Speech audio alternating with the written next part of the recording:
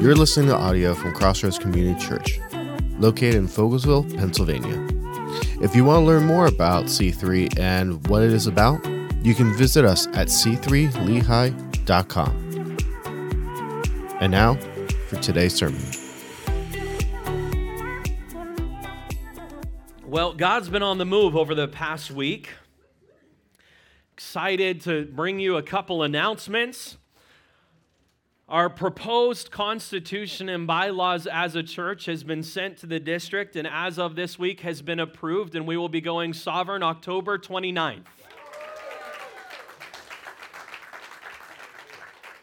So members, be on the lookout for that constitution and bylaws in which you will be voting in. The way that this works, if you're new with us and none of this is making sense, sorry. Going sovereign simply means this, that we have arrived at a place as a church where we are able to sustain the growth and move forward with the growth that we've seen in the church over the past couple years. Some people have asked, well, Pastor, what are the prerequisites for sovereignty? Have we met them? Church, we met them a couple years ago, but we weren't expecting all of the growth these past couple years. So constitution and bylaws and going on sovereign just haven't had time as a church because we've been working more so on the ministry of the gospel. And now the Lord has opened up some doors of opportunity, aka time. How many of you know that time is precious the older that you get? Right? Like when somebody says like, hey, when you have time, don't you just want to be like, right? Like when you have time, what is free time anymore? But the Lord has opened up some doors of opportunity, and the way that this works is there's going to be what's called a set and order meeting. As a church, all of our members will come together on October 29th. You'll be getting notification of the date and time, and we're going to be having our presbyter come in, Pastor Mark Casson from the Bridge Church, to oversee the meeting, and we will vote in the Constitution and bylaws as is, or we will reject them as a whole. And so one or the other will happen, and I believe that it's going to be the former rather than the latter, but we're just so excited to see what God does in and through His church in the upcoming years. Amen. And we celebrate, yes, being self-governed and you know, the board here at the church receiving authority in this process. But above all of that, we celebrate what God has done in the season that He has brought us into as a church. Amen. Amen. I'm not the church of the chosen frozen this morning. Come on, somebody. Also, I'm excited to announce that on October 29th, that same date, that's the day that we will be releasing our new church name. It has taken a little bit longer than anticipated with various graphic design and logo design, or I could give it early today. You want that? Yeah. Wrong. October 29th. Is when we are going to be, isn't that cruel? Is when we are going to be officially doing that. And here in the upcoming days, we are expected to finally be under contract with a 12-acre property along Hefner Road that we are looking into purchasing. We are in the final stages of that. There's still a lengthy process before we're able to say, this is the property that God has for us. It's going to be going through some heavy testing phases in the upcoming months, as well as we have some appointments with the township meeting. And above all of this, we're not, in this season, we're not praying, God, give us this land. We're praying, God, your will be done. If this is a land that you have for us, He'll let us know. If it isn't, He'll let us know. He's good like that, amen? Exciting things happening here at C3. And I'm also excited to announce that we have hired a part-time worship director. Last week, hallelujah, give God some praise. Last week, if you were here to enjoy some incredibly anointed worship by Sarah Peters, that was the girl who was playing on the keyboard up here, and her husband Josh over here on the electric. She is our new worship department director. Again, incredible part-time position. Hallelujah. Sarah, would you give us a wave? Would you just there it is. Hi, Sarah. Some of Sarah's background is she's a Valley Forge graduate majoring in music, correct? Majoring in music. I wasn't sure if that was your minor or major. Majoring in music from Valley Forge, and she has been over at the Bridge Church for the past couple years serving in their worship department. She served under Pastor Josh Schaefer's leadership, which just speaks a lot of her as well as Pastor Josh Schaefer, if you know. So we are so excited to see what God has in store. Amen? Would you give God some praise? Exciting things ahead of us. Hey, as I mentioned, within the upcoming months, again, we're going to be going sovereign, which means the installation of a constitution and bylaws, which will lead us and direct us as a church in our church business meetings and so on and so forth. And these constitution and bylaws serve as an organizational structure for the church and how we conduct, again, business and different expectations and so on and so forth. Before we get there, it's imperative, though, that we understand as a church, that we understand a biblical understanding of church governance. As far as leadership and the responsibility of pastors and deacons and ministry leaders and so on and so forth, we've got to understand the roles of leadership as a church before we get there. And so this series that we're entering into this month titled The Church, everybody say the church, ready? 1, 2, 3.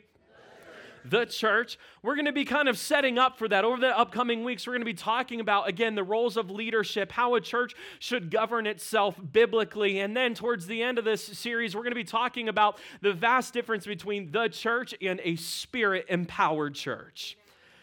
The church of the New Testament changed the face of the earth. I want to be like that church. And if we're going to be a New Testament church, then that means we have to be open and operating the gifts of the Spirit. And I'm so excited to again, in the upcoming weeks, talk about that sermon, which leads into our Holy Spirit weekend. So excited for that. If you have any questions or concerns, or you're interested, or you have passions leading you towards the Holy Spirit, baptism of the Holy Spirit, gifts of the Holy Spirit, how do prophetic words work? What is their role in church, and so on and so forth, then this conference is perfect for you. It takes place over Friday, Saturday, and Sunday, and kids 6 and older will have a ministry downstairs where we're having kids ministry evangelists come in and minister to your kids so they can understand what it is to be Holy Spirit empowered. I highly challenge and encourage you to block those dates out and attend that weekend. We are expecting great things. As we talk about the organization of the church, I recognize, though, that statement, those two words combined, is a hot button for some. Organized church. It can be a hot button. For the reason why this statement, organized church, can be a hot button is because there's some, and many here even today, that have experienced powerful movements of the Holy Spirit at unexpected times. And because the Holy Spirit moved at unexpected times, a life doctrine was built out of that experience that we can't have any organization around the Holy Spirit, that He only moves in spontaneous ways. For some, the term organized church is a hot button because we have seen many organizational institutions in our world today corrupted. Act surprised. And therefore, there's kind of a hesitancy when we talk about organized church. For some, the term organized church is a hot button because there's even many here today who kind of take this position of, I don't support organized religion. Have you ever heard that statement? As a pastor, there's hardly a week that goes by, if I'm being honest, where I don't encounter someone, I don't meet someone, whether it's at the gym, the grocery store, restaurant, whatever it may be, where they find out that I'm a pastor, and the reaction is always hilarious. The number one reaction that I get is, I thought you'd be older. Okay, thank you. I'm working on that. And then the second reaction to that statement is usually along the lines of, well, I just have some issues with organized religion. And the irony in that statement is if you don't want organized religion, you want disorganized religion.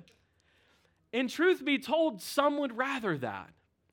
Some would rather have a church where we all get to do what we want, where we all are the leaders. But the problem with that is that without organization, we are left with chaos. Without any type of structure or organization, especially when it comes to God's church, we are left with chaos.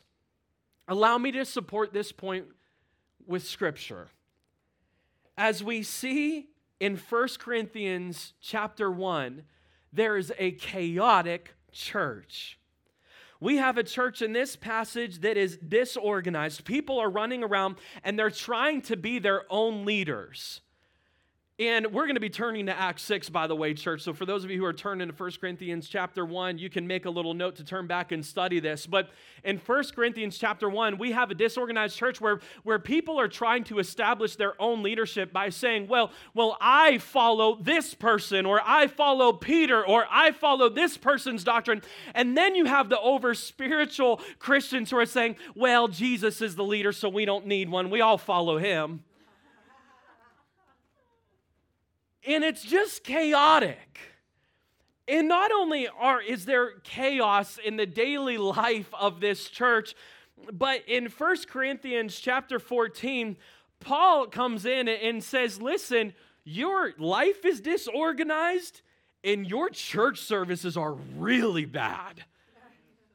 And there's my goodness, you can just imagine that in this church, there's different gifts that are flowing and people haven't yet matured in these giftings. And so you have all of these prophetic words that are coming, and you have all of these gifts that are done, and things are being done in the name of the Holy Spirit, but aren't of the Holy Spirit. And there's all of these things that are happening. And finally, Paul in 1 Corinthians chapter 14 says, hey, God is not a God of disorder. And then he says this beautiful statement following that. He says, everything here's got to be done decently and in order. Because when things are done decently and in order, they display that God is a God of order. He is not a God of chaos. Amen. In just a moment, we're going to turn to Acts 6, chapter 6, verses 1 through 7. But the point that we learn in 1 Corinthians chapter 14 is this: an organized church is a biblical church. An organized church is a biblical church. Something that I can't help but notice when I read the Word of God is really, really organized. From the beginning of creation, He sets creation in order. Throughout the Old Testament, He brings order to His people, everything from tabernacle practices to daily living, even establishing leadership around the people and the tabernacle. In the New Testament, there are parables about organization. Jesus teaches us that only a fool builds without counting the cost.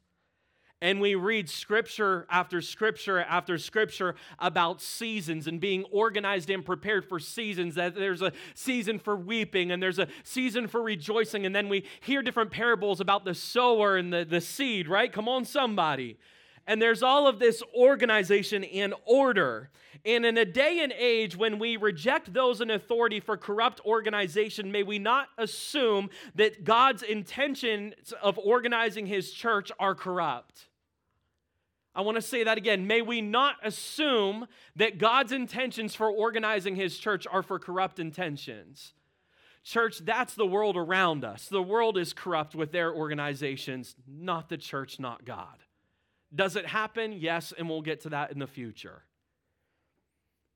The church in the New Testament starts with 120 in an upper room. The baptism of the Holy Spirit has happened, and as a result of the baptism of the Holy Spirit, people are empowered to witness and do the work of Jesus, and the church is rapidly expanding. As a result of this expansion, there's a group of people within the church that are feeling neglected. Because of the church growth that has happened within the church, it feels like some are being treated better than others. And specifically, because the church has multiplied so rapidly, all of a sudden, the church is encountered with something that they really haven't experienced before, and that's this word, diversity. There are many different groups of Christians now, some Jewish, some Hellenistic, of a Roman kind of background, and some that are referred to as Gentiles. And there's all of these different groups now coming together under the name of Jesus. Aren't you thankful for that? That every tribe, every nation, every tongue. But there are two different groups of Christians in Acts 6. There's the Hellenistic Jews and the Hebrew Jews. And the Hellenistic widows of the Jerusalem church are feeling like they're being left out of charitable giving. And that's where our scriptural passage picks up in Acts chapter 6, verses 1 through 7. It says this: in those days, when the number of disciples was increasing, the Hellenistic Jews among them complained against the Hebrew Jews, because their widows were being overlooked in the daily distribution of food. So the 12 gathered all the disciples together and said, "It would not be right for us to neglect the ministry of the word of God in order to wait on tables." That'll preach. "Brothers and sisters, choose 7 men from among you who are known to be full of the Spirit and of wisdom. We will turn this responsibility over to them, and we will give our attention to prayer and the ministry of the word." This proposal pleased the whole group. Don't you love when there's unity in the church? They chose Stephen, a man full of faith in the Holy Spirit, also Philip, Prochorus, Taman, Nicanor, Parmenas, Nicholas from Antioch, a convert to Judaism, and they presented these men to the apostles, who prayed and laid their hands on them. So what's the result of this church organization? It says, "So the word of God spread, and the number of disciples in Jerusalem increased rapidly, and a large number of priests became obedient to the faith." That'll also preach. It makes sense that the New Testament church is facing what we would call growing pains. There are more people, therefore there is an evident need for more ministry. And because there are more people, there are more needs, and then there's more of a demand for attention in specific groups so that the gospel can be moved forward. And the solution that the Holy Spirit gives the disciples is to organize. I want to say that again. If you come from a background where you may say, I don't support organized religion, or "Pastor, I have a difficult time with the organized church," then this is for you. The problem in Acts 6 was fixed by the Holy Spirit leading the church leaders to organize. The Holy Spirit used organization as a way to fix the problem at hand. And we also learn a lesson in this moment for all of our individual spiritual growth, that what works for one season in your life may not work for the next. We have to make sure that as Christians, we don't become bound to methods. God's word will never change, amen? But the methods in which it is delivered and preached and ministered to others, those methods should always be up for change. Because again, what God did in one season doesn't mean that He's going to do the exact thing in the next season. Have you ever noticed how Jesus always heals people differently? What works in one season in your life may not work in the next. Contextualize that however the Holy Spirit leads you to. So how did the early church organized? The church elected deacons. They didn't go outside of the church. They didn't go to any job ads on Google in search of spiritually mature deacons. They looked from among them. They understood that there were those who were a part of the body of Christ from within the church that understood the church's philosophy and culture of ministry. And as we go sovereign as a church, the election of deacons is going to be a part of our yearly business meeting.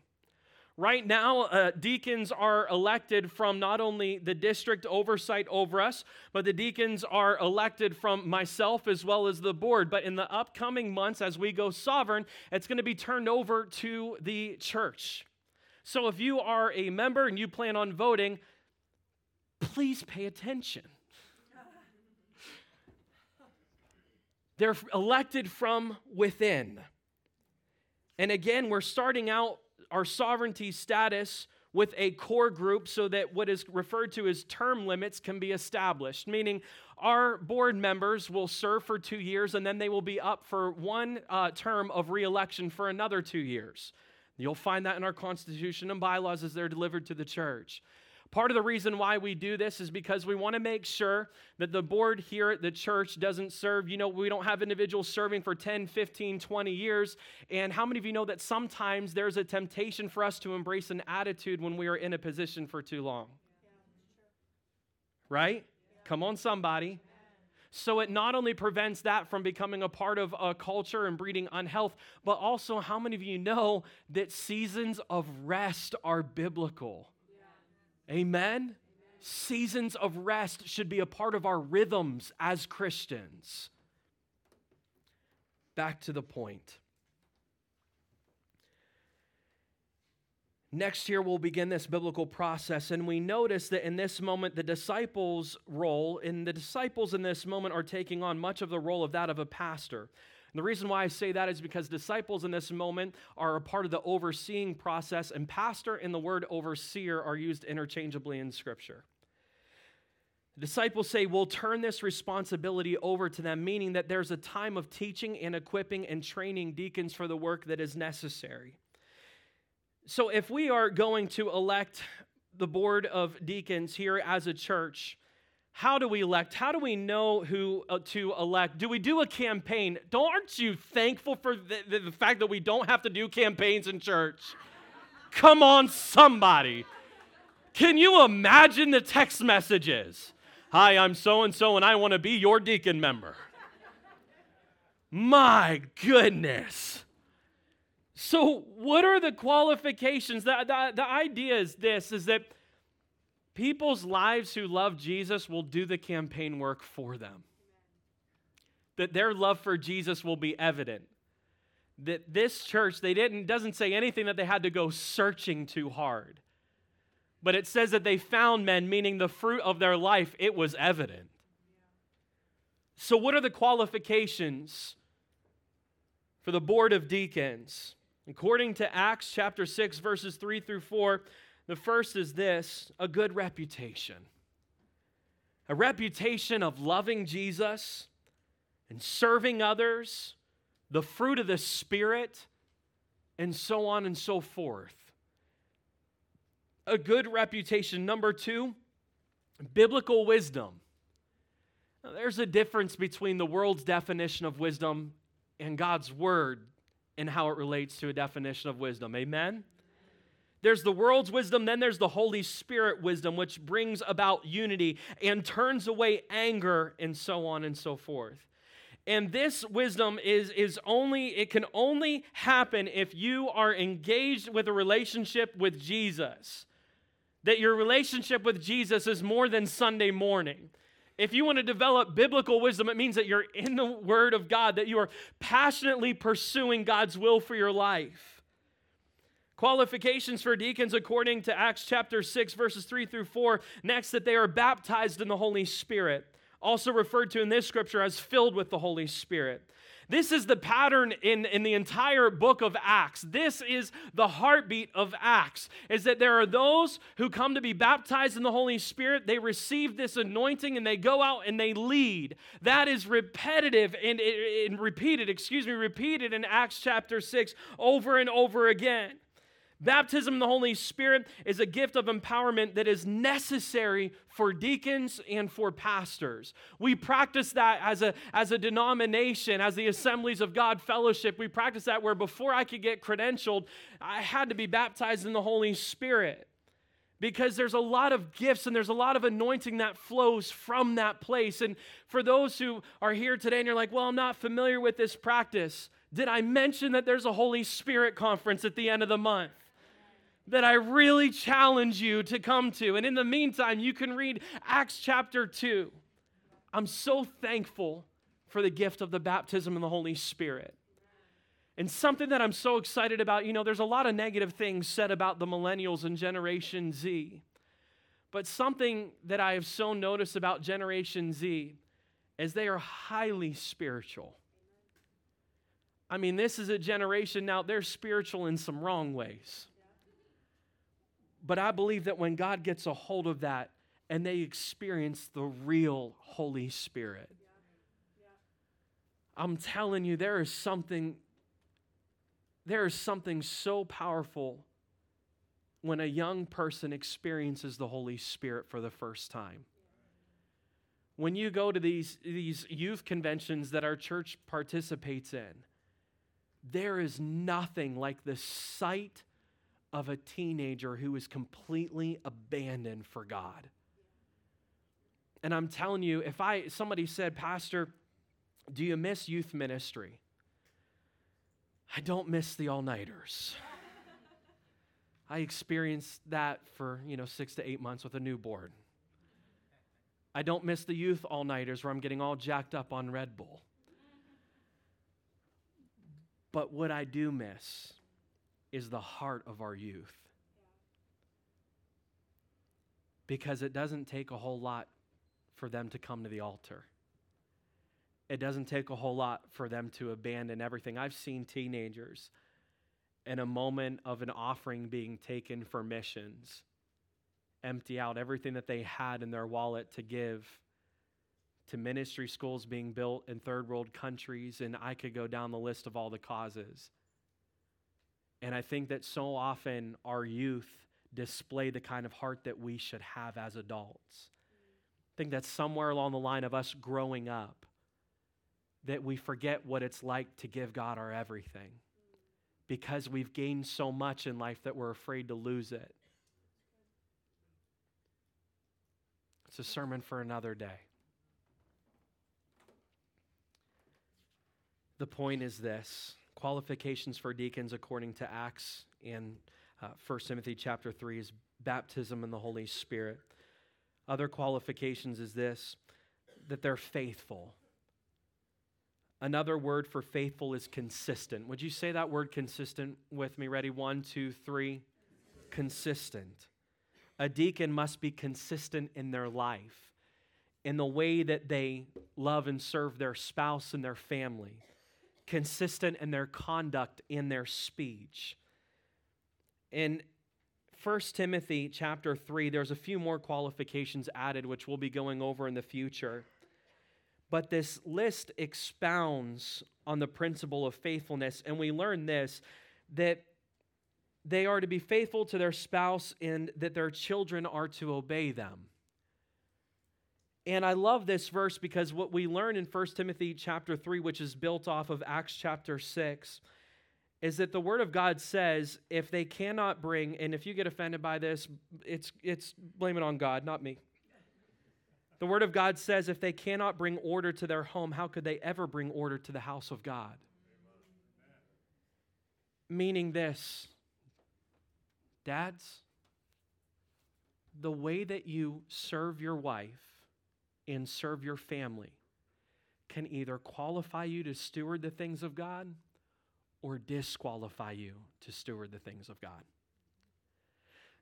That is why when it comes to my personal calendar as a pastor, that I've always said if the church ever puts me in a position to choose between my family and the ministry, the church is going to lose every time. Because if I'm not serving my family, then it disqualifies me from the ministry of the work. Now, again, we've got to balance this out because I believe that idol worship still happens sometimes, and it happens because the idols are our kids. And so there has to be balance in this. But the point is this: your marriage and the way that you bring up your children deeply matters. Amen? So, quick recap. Organization is biblical. And when done correctly, it enables movements of the Holy Spirit, not disables movements of the Holy Spirit. In Acts chapter 6, we see the structure. And let me hit the pause button because I feel like there might be this thought floating around the room as well. And I want to acknowledge this. Again, balance. Have you noticed that balance is a common pattern in Scripture? Balance, balance, balance. Do you understand balance? When it comes to balancing this out, we have to make sure that we don't become so organized that we schedule time for the Holy Spirit right out of our lives. Yeah, we have to make sure that there's space for Him to move. But we're also not getting tempted to chase every wind and wave of doctrine because we're saying, you know what, no organization is necessary for the Holy Spirit. Scripture speaks another message, but let's make sure that we don't go on the other side of the pendulum too far. Amen? Acts 6, we see the structure of the church, organization being set in place. Deacons are a part of that foundational, fundamental organization, which brings us to this question: what is the role of a deacon in the church? Simply put, in light of Acts 6, to serve the body of Christ and assist the pastor in the work of effective ministry. To serve the body of Christ and to assist the pastor and the work of effective ministry. Notice that the disciples in this moment, again, who are kind of taking the job of pastoral ministry, and here they say, listen, we need help to serve these others in the church because, man, we've got to make sure that the word of God is being preached. Did you catch that?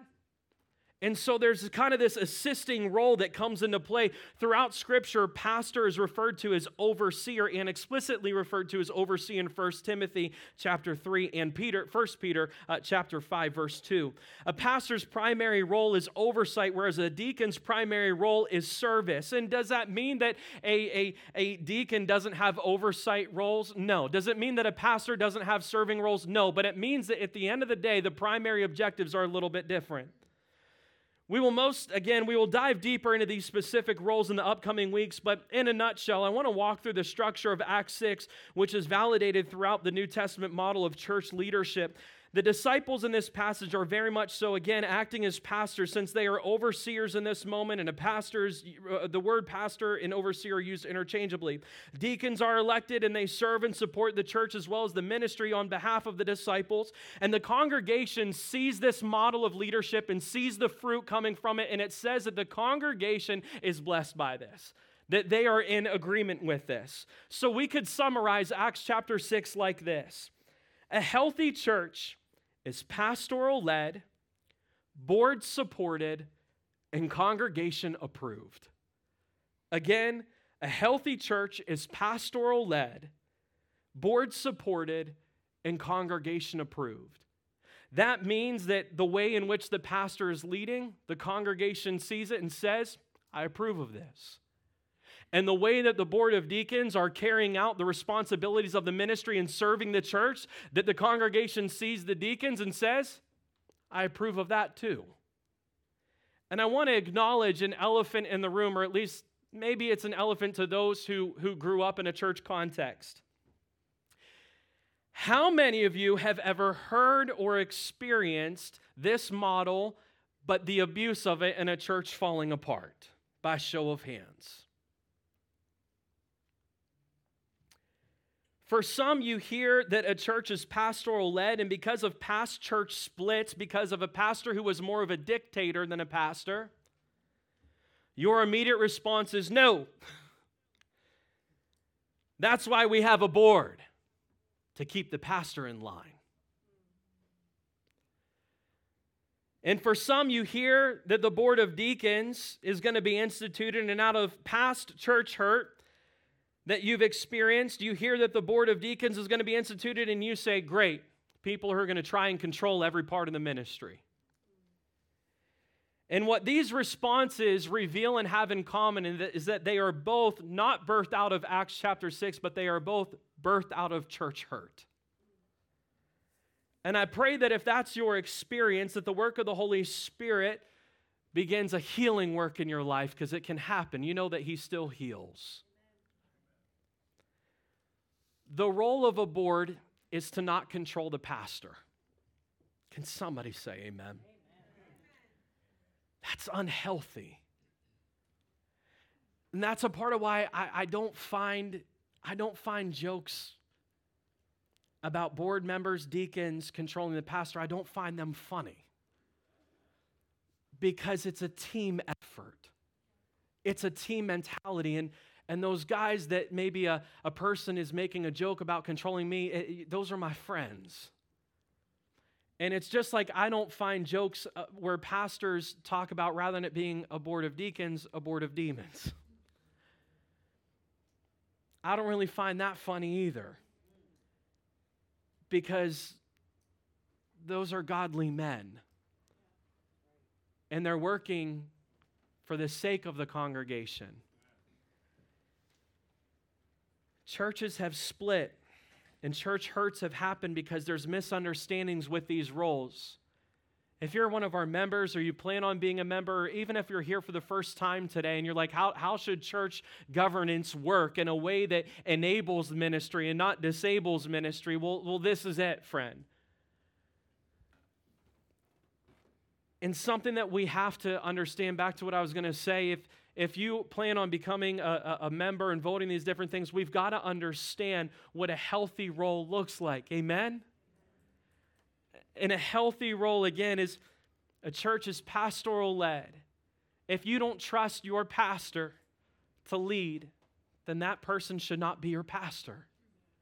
If you're afraid of abuses from that pastor, then that shouldn't be your pastor. If you are afraid of a board of deacons and you're afraid of those members being too controlling and overstepping, then they shouldn't be your board of deacons. The way that it should work is a church is led by a healthy leadership model from the pastor. A board of deacons who is happy to serve the congregation and assist the pastor and loves Jesus. And lastly, the fruit of these decisions should always be that a majority of the church, because there's always going to be some, I don't approve. Well, why don't you approve? Because it's my decision and free will to not approve. But that a majority of the church says, we see this model. We're experiencing leadership in a pastor and a board of deacons that we can trust. And we see the fruit, and we approve of this, and we love this. That's how this model looks. As we close and as the worship team makes their way forward this morning, the result of a healthy church organization should always be growth. The result of a healthy church organization is and should always be growth. Acts chapter 6, verse 7, so the word of God spread, the number of disciples in Jerusalem increased rapidly, and a large number of priests, that's those who are religious, not relational driven with Jesus, became obedient to the faith. A healthy church in healthy leadership should breed growth, spiritually and numerically. That's why we believe in church organization, to empower the church and empower leaders, because the Great Commission to reach the world cannot be accomplished by us separately, but calls for us to come together collectively. Amen, church? You can't reach the world all on your own. You're going to need a team, and so it is for the church. There are too many giftings represented here in each of you to neglect the reality that you and I are better together. Amen? Moving in unity, letting our giftings complement each other. It's amazing that some of you have been brought to this church for such a time as this, not because of the exclusive gift that you have, but because God knows that the giftings that He gave you will perfectly complement other giftings that He's brought here. Why? So that more people can be reached for Jesus. We organize to become more effective as a church. We organize because it's biblical, and we recognize that the church is called for such a time as this to do the work of Jesus. All for the sake of reaching the lost and meeting the needs of others. As we move forward, may we always focus on reaching others for Jesus above everything else. That's what this organization was all about. Saying we not only need to serve these, but you see the disciples' heart, and they're like, the word of God has got to get out of this place. Church, did you know that in 2023 that God is still saving and redeeming that which was lost and broken? God's up to something. I'm telling you, I feel it in my spirit. That God is up to something in these last days. He's just moving in too many evident ways. My goodness, I was so excited that this past Wednesday night we had a baptism service. And I love baptism services at C3. I love it because you get to hear stories, testimonies, where you might be sitting next to someone here on a Sunday morning, and you just see them Sunday after Sunday. Hey, how you doing? You sit down through the service, hear the word of God, do some worship, and go home. But what you didn't see is that God was working in that person's life in rebuilding and reestablishing a relationship with them in such a personal, intimate way that it would forever change the trajectory of their life. And rather than seeing all these fireworks going off, you probably just saw someone who was doing this. Maybe they were one of those crazy Christians and they went during worship.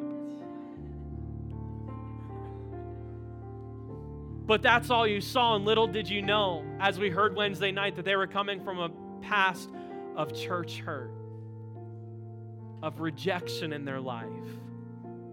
And God brought them here, and they experienced your love as a congregation and said, I've never felt like I belonged in a place like this.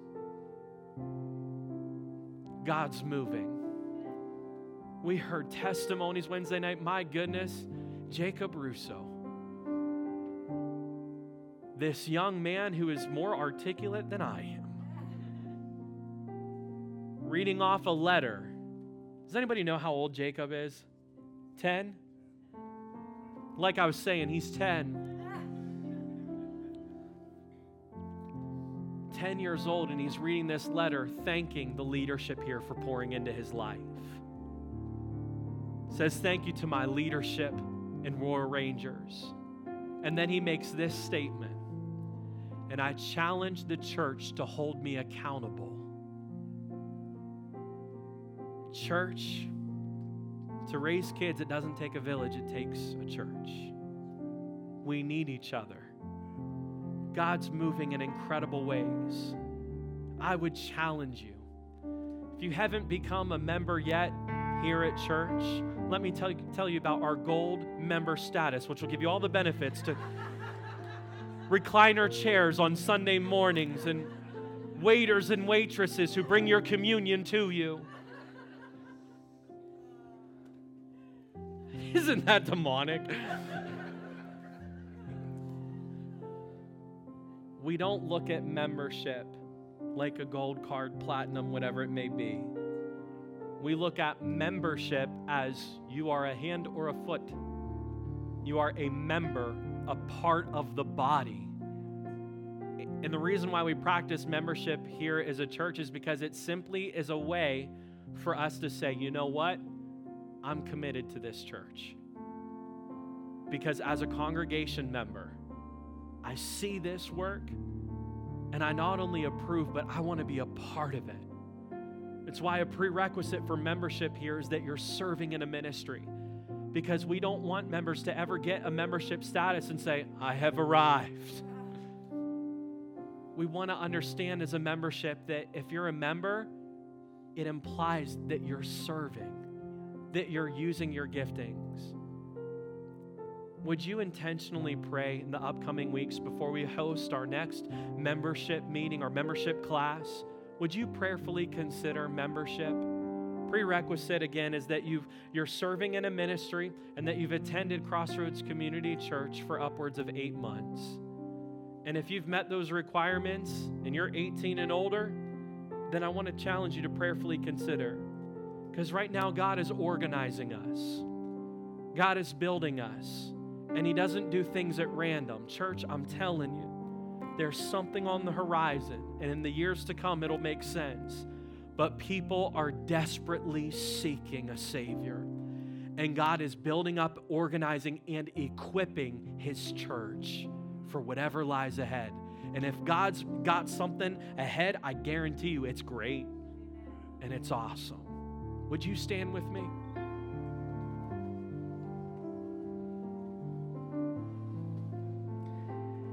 And as a church congregation, as we continue to grow in maturity, for just a couple minutes, I'm going to turn it over to you. You're the members. Would you pray over each ministry that the Holy Spirit lays on your heart? As we move forward towards the end of 2023, can you believe it? Just a couple more months and the snow will be here. And somebody said, "Get behind me, Satan." As we head into the future that God has for us, would you pray over our leaders, over our volunteers, over our future Board of Deacon members? Would you begin to pray as we continue to hire pastoral staff? Would you pray that God would lead us to the right people and lead them to us? I'm so excited. In the upcoming months, we're going to be partnering with a young Valley Forge student. She is outstanding. And she's going to be fulfilling her internship here as a church. I can't wait for you to meet her. Would you pray over her life, that her experience as an internship here would just bless her and prepare her for the work of ministry beyond her internship? Would you please pray over our kids' ministry? We're looking for more people who simply want to love kids and hold babies. We've got a lot of babies. It's amazing, I'm telling you. Thank God for a young, growing church. But we need some people where the only gift and talent that you have is that you can hold a baby, and no matter how loud they scream, you love them more. We need people who will help park cars and understand that you're not just parking cars. You're giving someone an impression of the love of Jesus before they ever hear a song or a sermon preached. Would you pray like that with me for a few moments? Would you do that as we expect great and mighty things to be done? So every head bowed, every eye closed. If you feel led to lift your hands, however you feel led to pray, right where you are, would you begin to pray over God's church? Pray over the ministries and the ministry leaders. Pray over the lost. Pray over the people who don't know Jesus, who are going to be filling these seats. Maybe even in the next service, in the upcoming months, in the upcoming years. Would you pray over the lost?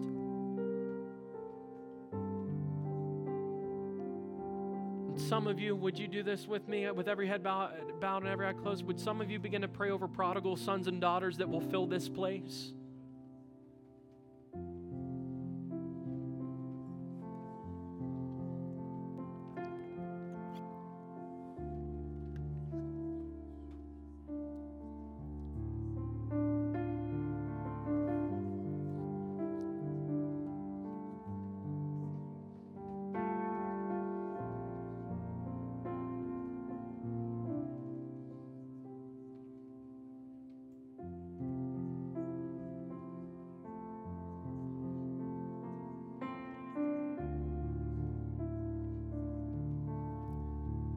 Just a few more moments. Just keep showering prayers over God's church, and His church's people. His church is the people that fill this place. For a few moments, would you pray over the Holy Spirit conference in the upcoming weeks? That people would receive the baptism of the Holy Spirit and be empowered in a whole new way to complete the tasks at hand. Would you pray over those who are going to be discovering their gifts, the gift of prophecy, the gift of interpretation of tongues? Would you pray over future pastors? I believe that at this conference that there's going to be people who are even here today where the Lord calls you to full-time ministry. Would you begin to pray over that conference, that Holy Spirit conference? Would you pray over the kids, that there would be children who receive the baptism of the Holy Spirit and gifts of the Holy Spirit? That there would be children who set the example to us, just like teens have for me in the past, on what it's like to live in complete abandonment for the Lord. Just a few more moments.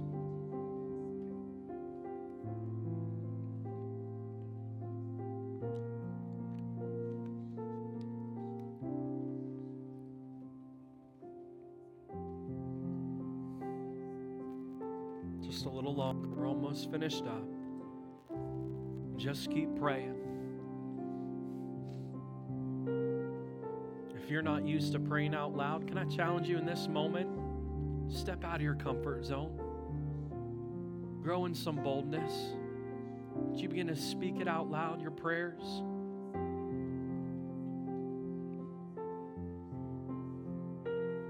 It's your church, Lord. It's your church.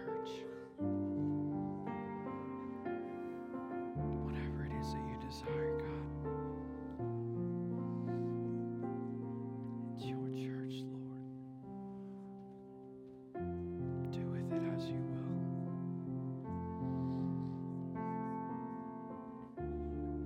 Jesus. Before I close our time of prayer out, would you just look at me for one moment?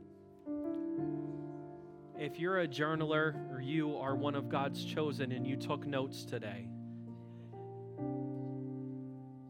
I want to challenge you to write this date down, because that's writing down a promise. Because here's what's going to happen. In the months and maybe even years to come, you're going to see God do incredible things that were prayed for today. Where you're sitting right now, I remember it like it was yesterday, just a few years ago. There was a prayer team on Wednesday nights that walked around this room and laid hands on every seat that it be filled. And boy, did God deliver. There were workers who prayed. There were prayer ministry workers who prayed over our kids' ministry that it be filled. If that's you, you can stop that now. He's delivered. But I'm telling you, in the days to come, you're going to see God fulfill His promises. And I believe that it'll bless your soul and encourage you, where you say, wow, this wasn't random. God did this. Write the date down and write what you prayed for down. And I'm telling you, it'll bless your heart when you see God deliver. Would you bow your heads once more with me? Dear Heavenly Father, it's your church. It's your church. It's not ours, it's yours. So whatever you want done, would you reveal your will to us? Whatever you want to have happen, would you reveal it to us? Lord, may we always resist pride. May we always resist the temptation to take ownership over our seats, over our positions here, because they're not ours. Even the areas of ministry that many of us serve in, they're not our ministries. They're not our positions to hold. We are called to hold them up high with open hands, because it's about more people coming to know you. It's about discipleship and those who are immature in Christ being raised up to maturity. Lord, it's about your will be done. It's about reaching the earth and around us, Lord Jesus, every tribe, every tongue, every nation, and bringing the gospel into the world. It's where you've called us to. So, Lord, may we never forget the simple truth that it's yours. Father, we just pray over every ministry right now, every leader, every participant, every child in the kids' ministry. May your anointing flow freely. Would you continue to build your church, oh Lord, because we recognized here today that that's your will, and you said hell's not even going to stop me. So, Father, may we walk in that victory and understanding, but also always resisting the temptation to become prideful. May we walk in obedience in accordance to your will, and we so look forward to what you have in store in the future of C3, because we recognize here today that you're just getting started. Have your way in Jesus' precious and holy name. And everybody said, and if you believe God's going to do it, would you just give him the loudest shout of praise of this service? Hallelujah. Hallelujah. For those of you who are members, be on the lookout in the upcoming weeks to receive two things: a financial report as well as our Constitution and bylaws, which will be given to you before the meeting on October 29th. In the meantime, may we continue to further kingdom work here on this earth. Amen. Amen. God bless you as you go with the Lord. He's going with you. This has been an audio recording from Crossroads Community Church. If you'd like to get in contact with us or learn more about us, you can follow us on social media at C3 Lehigh or email us at info@c3lehigh.com. We'd love to hear from you.